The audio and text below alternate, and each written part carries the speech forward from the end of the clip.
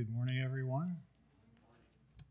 Pastor Rick is taking a few days of vacation, getting the morning off, so I'm filling in for him today. For those of you who are visitors, welcome. I'm Bill Walls. I'm an elder here at the church. The Bible text under our consideration this morning is found in the Old Testament, the book of 2 Kings chapter 5. It's the story of Naaman, the Syrian army commander who was cured of leprosy and became a believer of the God of Israel. We'll be covering verses 1 through 5, which paint a background taking place 800 years before Christ. 3 observations will be made. 1, we will see the fundamental problem of man. Then we will look at the only solution to that problem. And finally, we'll draw some application to our own lives. That shouldn't go unnoticed that worship services mentioning this Naaman fellow have been historically a little risky. If you remember in the Gospel of Luke chapter 4, when Jesus referenced this story during a synagogue service, the Jews became so upset that they carried Jesus out of town and brought them to a hill with the intention to throw him off a cliff.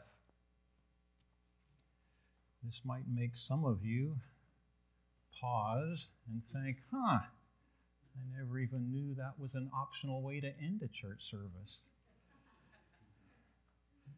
But you have to admit, participating in a violent mob uprising during church would make for a memorable day. Personally, my hope is you won't require my being tossed over a cliff to make this interesting. My hope is the Holy Spirit will make it interesting for you. So let's go to the Lord in prayer. Father, please use your Holy Spirit to open your word, to guide my words, and to touch our hearts. Amen. So what is this fundamental problem of man, and where do we find it in 2 Kings? Let's open our Bibles to chapter 5, looking in verses 1 through 5.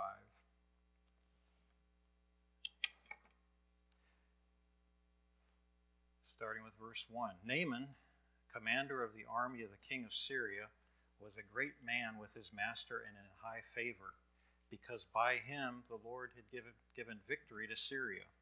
He was a mighty man of valor, but he was a leper. Now the Syrians, on one of their raids, had carried off a little girl from the land of Israel, and she worked in the service of Naaman's wife. She said to her mistress, "Would that my Lord were with the prophet who is in Samaria. He would cure him of his leprosy." So Naaman went in and told his Lord, "Thus and so spoke the girl from the land of Israel."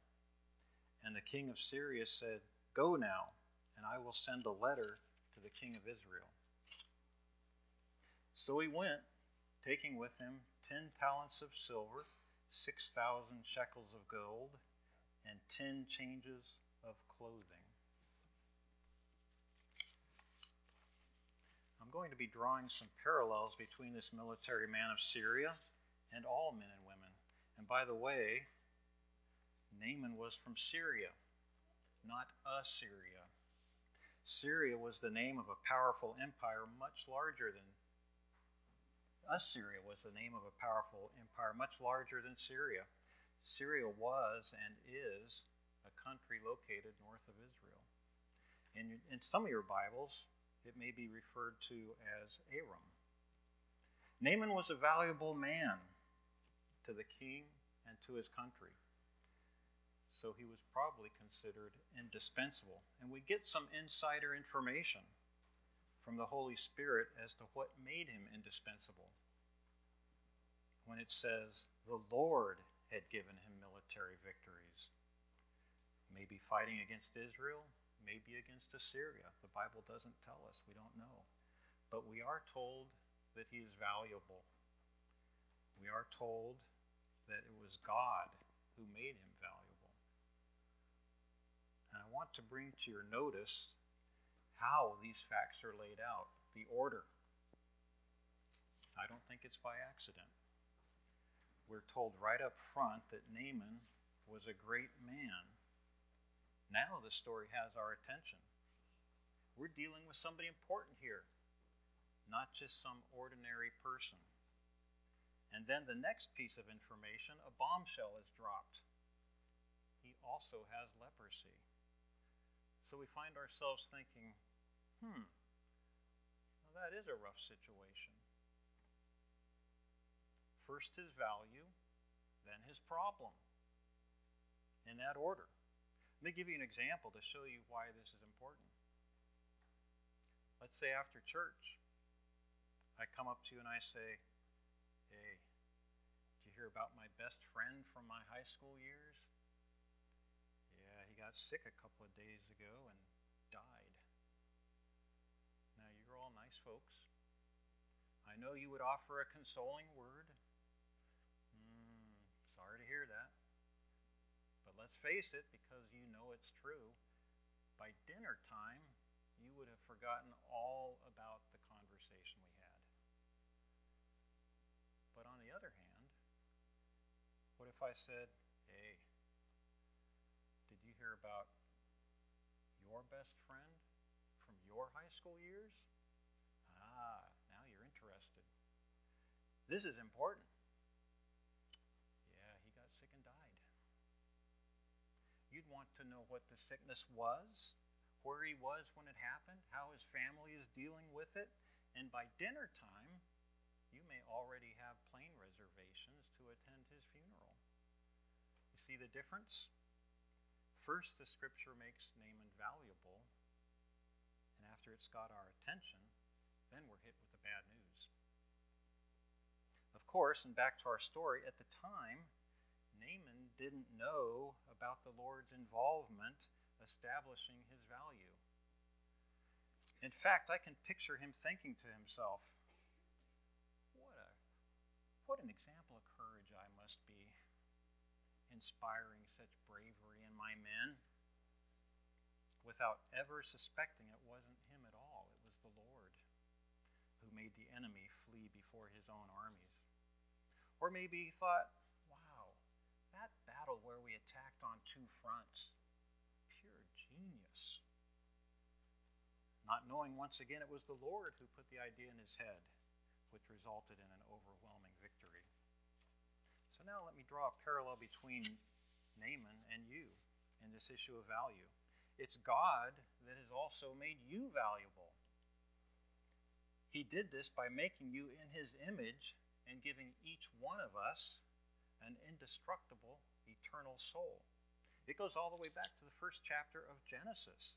It's the first thing God says about man. In verse 26, he says, let us make man in our image, after our likeness. But someone might be thinking, that's all theology, making us in his image. What does it really mean? How do I know that God values me? I've never accomplished anything. I've never been a victorious leader. How do I really know these things? And that's fair. So let me give you some evidence that you are valuable to God. And this is important because if a person doesn't believe they're valuable to God, then they will never understand the motive behind God offering to save them, to save their souls. So here, see if this makes sense. I think it's reasonable to assume that we can draw conclusions about what's important to a person by reviewing their personal calendar, by observing how they occupy their time. Jesus in the Gospels had a ministry that lasted about 3 years, and he had a fair amount to accomplish. Restoring sight to the blind, making the lame walk, cleansing lepers, making the deaf hear, raising the dead, preaching the good news to the poor, not to mention fulfilling all of the Old Testament prophecies, and discipling a group of 12 men who were sometimes slow learners to carry the message of the gospel to the world. And that doesn't even include his primary mission, to die a horrible, painful death for our sins. In other words, he had a busy schedule. But when we look back at his appointment calendar, what do we find? He met with a man known as Legion, a man who was possessed by thousands of demons, and that man became a believer in Christ. Jesus took the time to save him because he considered him valuable. Jesus met with a woman at a well who in the past had been married 5 times, and at that time was living with someone who was not her husband. She became a believer. Jesus took time to save her. And finally, he took time during his final hours on earth to discuss the future with a man pinned to an adjacent cross. Can you just imagine all that must have been going on in Jesus' mind as he was taking on the punishment for the sins of the world when this robber initiated a conversation about the afterlife? But Jesus valued the man, and so he took the time to prop the door to heaven open for him. Surely, if we've witnessed Jesus valuing a demon-possessed man, a woman who was living immorally, a robber being crucified, we can be convinced that Jesus values us too. And this is not even to mention John 3:16, that begins with, "For God so loved the world that he gave his only Son." So that's the first parallel between Naaman and us. God caused this Naaman to have indispensable value, and God has caused each of us to have indispensable value. And now the bombshell, the second parallel. Along with Naaman's value, he had a problem. He had leprosy, a severe case. And likewise, we have a problem. Our sin nature, a severe case. Someone might ask, how do you know Naaman's leprosy was severe? Well, in at least 3 ways. First, the young servant girl takes notice and shows concern. It's hardly likely a child would take notice if the disease was mild or if it was covered by clothing. Second, we know it was severe by the large payment described in verse 5 to purchase a cure. In today's money, the gold and silver would be the equivalent of around $5 million. That's a lot of money to buy a cure. And we finally know the disease was serious because at the end of the story, the prophet Elisha's servant is punished for bad behavior. In verse 27 it says, "Therefore the leprosy of Naaman shall cling to you and your descendants forever." So he, the servant, went out from Elijah's presence a leper, like snow. The servant was cursed with what Naaman had been cured of, his skin being white as snow. The servant wasn't punished with a trivial case of leprosy. You get the sense the servant is paying a high price for his disobedience. So Naaman had a bad case of leprosy. And to further develop this parallel, if you've been a churchgoer for very long, you'll be familiar with the concept that leprosy represents 2 things in the Bible. It's a real disease, but it also serves as a metaphor for sin.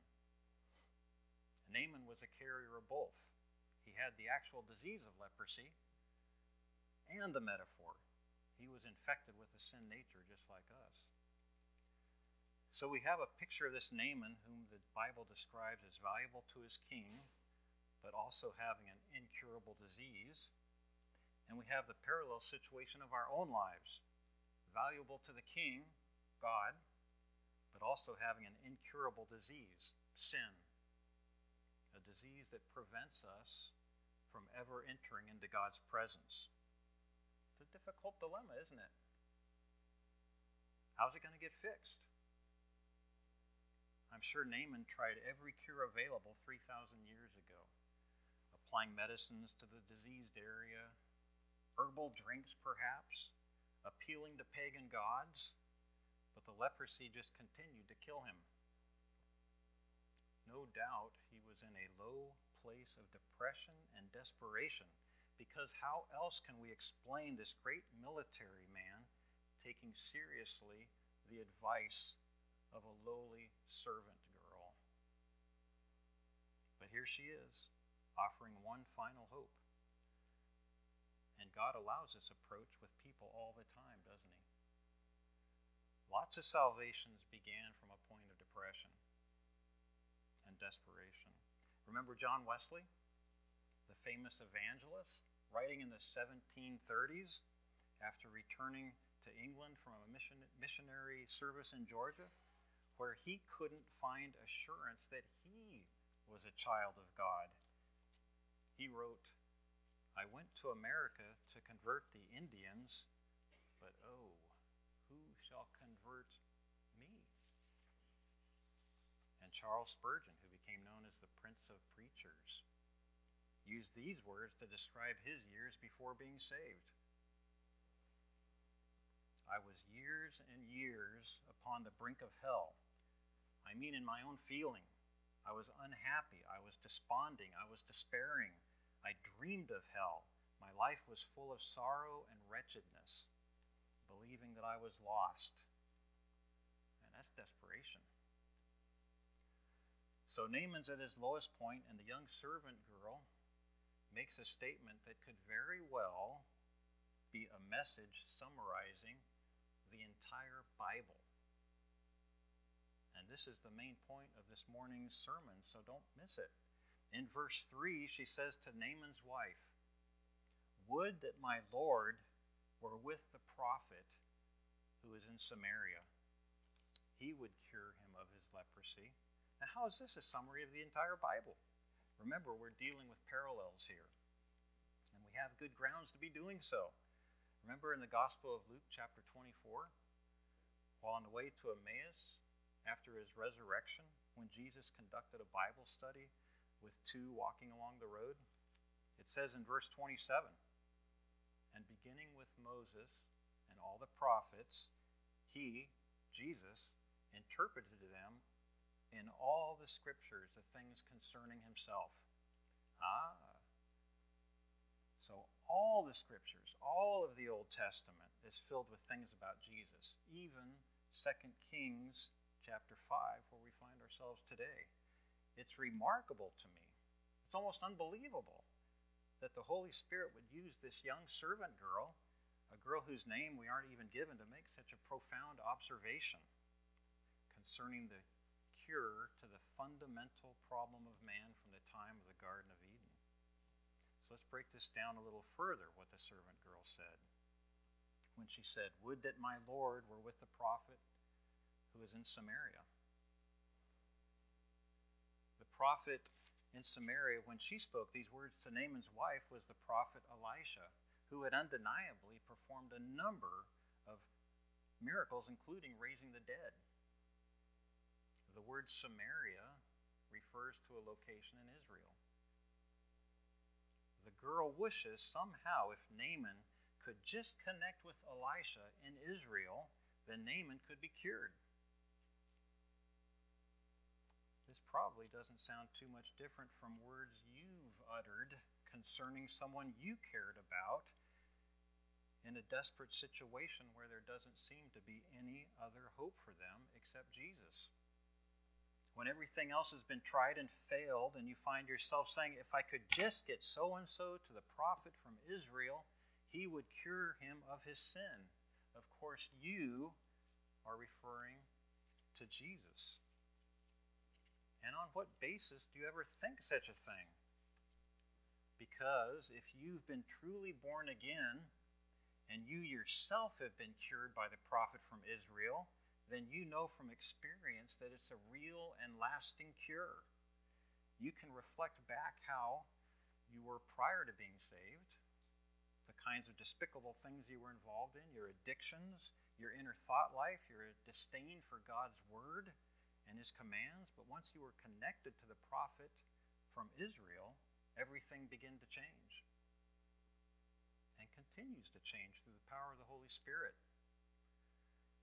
It wasn't a self-help program where you finally dug deep and found the fortitude to put your life on a better path. Not at all. You were, as it says, born again. A new start. So you know from your own experience how powerful the cure is for those willing to turn to Jesus.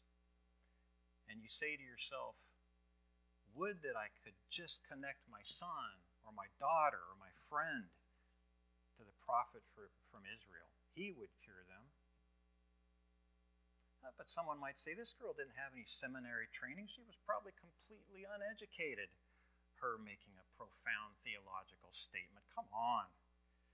And you're right. All she knew was there was a problem, and there's an answer to the problem. And she wanted to connect the problem to the solution.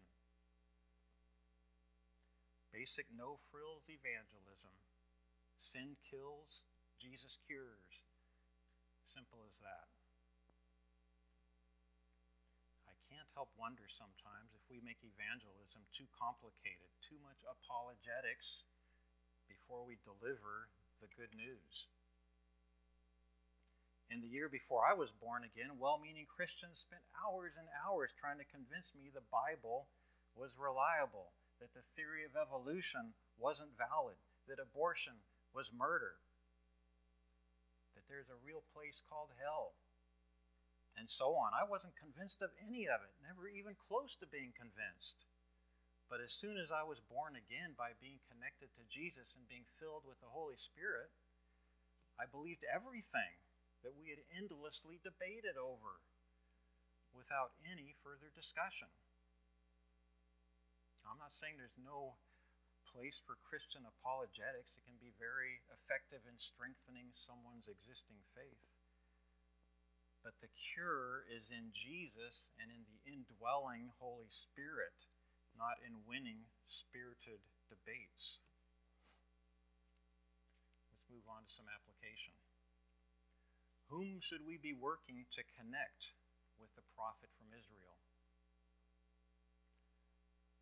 The first person on the list is ourselves. Do we need to be connected to Jesus? In other words, are we actually born again? Remember the John Wesley quote, I went to convert the Indians, but who will convert me? If John Wesley could own up to this personal awareness of his status with Christ, and he was a famous evangelist, then surely we should be willing to make an honest assessment of whether we are actually born again. Ask yourself these questions. Do you have any enjoyment from reading the Bible? When others converse about new things they've found while reading the Bible, does it bore you? Can you look back 5 years and see any Christian growth? Do you still enjoy chronic sin? Do you have any concern for the lost? Are you delighted when someone else accepts Christ? If you've landed on the wrong side of too many of these questions, and you have always felt that way, then you need to let the servant girl's words burn in your conscience.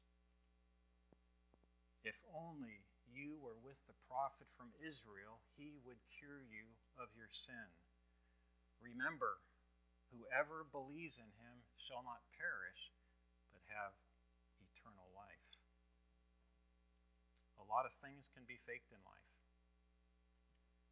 We can pretend to be rich, we can pretend to be kind, we can pretend to be brave.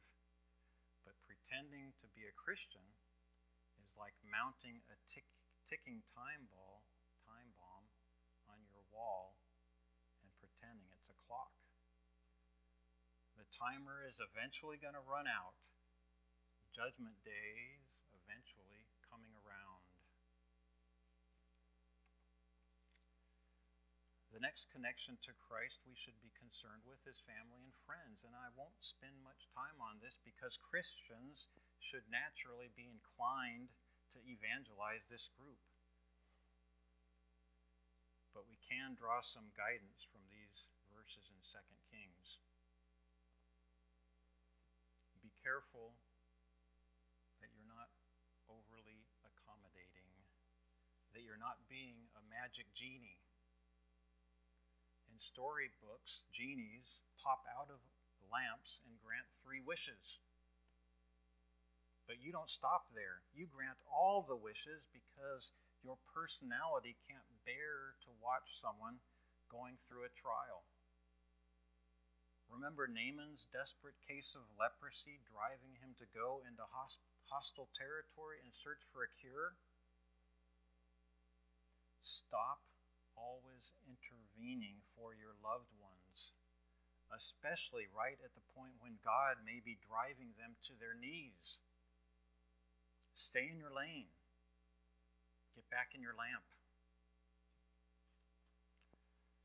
Also from 2 Kings, we learned that if you want to connect your family or friends to Christ, you have to be a credible witness.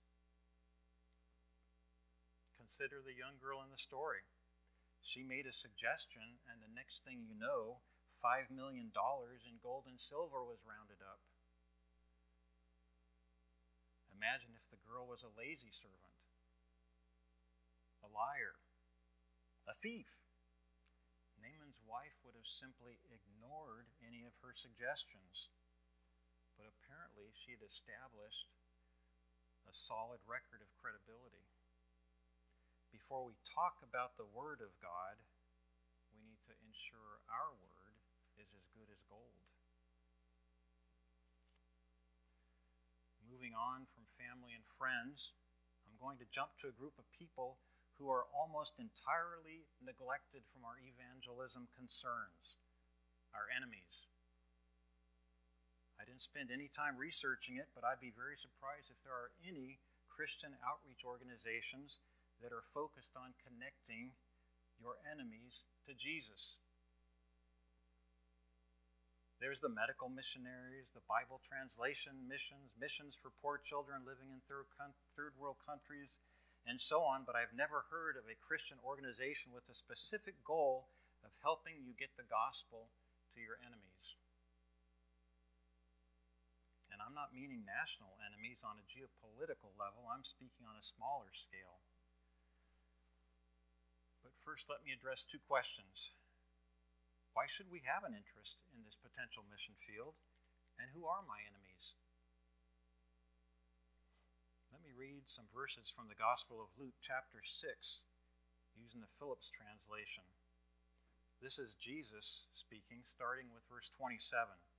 But I say to all of you who will listen to me, love your enemies, do good to those who hate you, bless those who curse you, and pray for those who treat you badly. And then picking up with verse 32, if you love only those who love you, what credit is that to you? Even sinners love those who love them. And if you do good to only those who do good to you, what credit is that to you? Even sinners do that. It's pretty clear, isn't it? The real work, the real credit to be gained is in the circle of our enemies. A lot of the other activity we perform is just kind of expected. Imagine, if you will, having an employee in any field of work. It doesn't matter. Imagine the employee not doing a bit of work. So you approach them at the end of the day. Hey, you didn't do anything today. What's going on? And the employee looks up from his chair with a hurt look on his face and responds with, what do you mean? I drove here this morning. I arrived on time. I've been in my office all day. I ate lunch at noon. I was friendly with the other staff. I answered the phone when it rang. How can you say I didn't do anything today? Wouldn't you have to agree that anybody could have performed at that level? And I think this is what Jesus is saying in regard to our evangelism efforts. Do you want to see real work? Do you want to see real credit? Then consider your enemy and ask the young girl's question. How can I connect that person to the prophet from Israel? He could cure them of their sin. This is where we become most like Christ. And as it says in verse 35, your reward will be great. You will be sons of the Most High, for he is kind to the ungrateful and to the evil. This is where rarely, if ever, we consider evangelism. Okay, then who is our enemy? We need to identify the field of harvest, don't we? It's not difficult. It's the people who we spend time thinking and speaking badly about. It's as simple as that. And with the 24-hour news cycle and the internet, it seems like the enemy's list grows nearly every day. We have government leaders intentionally ripping apart the foundation of our country. We have people who promote educating young children in grossly immoral perversity. There's advocates of critical race theory, which is nothing more than Marxism. People pushing gender-affirming care, which is nothing more than the destruction of children physically, mentally, and spiritually. People pushing for more abortions, expanding LGBTQ privileges. And I haven't even mentioned your neighbor, your workmate, or your relative who seems to have it out for you for no apparent reason. Surely out of this list, you have at least one enemy to populate your mission field. At least one person whom we can ask ourselves, how can I get that person connected to Jesus to cure him of his sin? This is where we are doing more than the bare minimum. Doing this is not to gain extra credit, it's to gain some credit. We are beginning to act like sons and daughters of the Most High when we start thinking this way. But wait a minute, somebody's wondering right now, is he advocating looking the other way when our enemy is causing harm and perhaps even breaking the law? Not at all. Ignoring bad behavior doesn't help anyone. Bad behavior has to be dealt with. Remember Proverbs 25:26. Like a muddied spring or a polluted well is a righteous man who gives way to the wicked. Psalm 12:8. The wicked freely strut about when what is vile is honored among men. Think, if you will, of the toddler who is also a tyrant, a child who is selfish and demanding, never obeying the suggestions, and I use that word intentionally, the suggestions of their parents. If that child's poor behavior is simply ignored, if there's no discipline going on in the home, does the situation magically go away? Or does it become continually more intolerable as the child realizes, I can get away with anything with these dupes? And likewise, illegal or immoral behavior that is simply overlooked in society, the harm actually grows that way, not goes away. But it's at moments like these that we need to flip our thought process that would normally be along the lines of, we need to stay far away from that spoiled kid, and instead begin to think, how can we get that child connected to Christ? One way might be to become involved with a children's evangelism ministry where children are introduced to the Bible. Another way might be to add that parent and that child to your permanent prayer list. We don't want to pretend like bad behavior doesn't exist, but we need to keep the perspective of an eternal timeline. And we need to keep in mind that we were just like that or worse before meeting Jesus.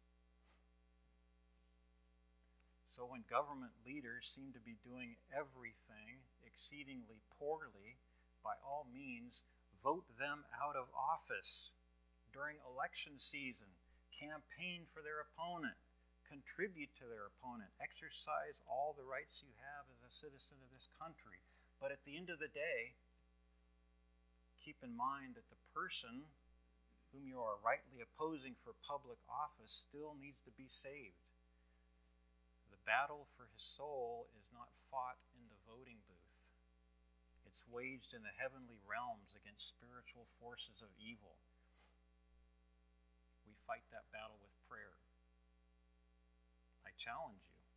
I challenge myself in our prayers to love our enemies and pray for those who persecute us. Then we will be children of the Most High. Let's finish up. The fundamental problem of man from all the way back in the book of Genesis is this leprosy-like disease, this sin nature. In chapter 1 of Genesis, God creates man and woman. He creates them valuable. He loves them.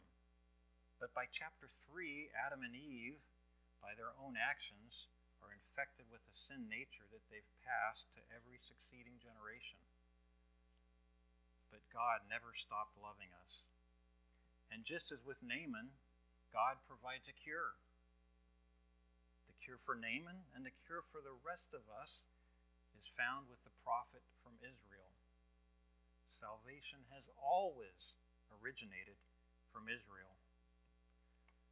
So let's take the words of the young servant girl out with us this morning and connect every person we can to this Jesus, this cure, to our friends, relatives, enemies, and if necessary, even yourself. Let's pray. Father, please help us connect people to Christ wherever we are. Open our hearts, Lord, to not just our relatives, but also to our enemies. And Lord, if there is anybody hearing this message today who is not your son or daughter, Lord, please open their hearts to this young servant girl's message.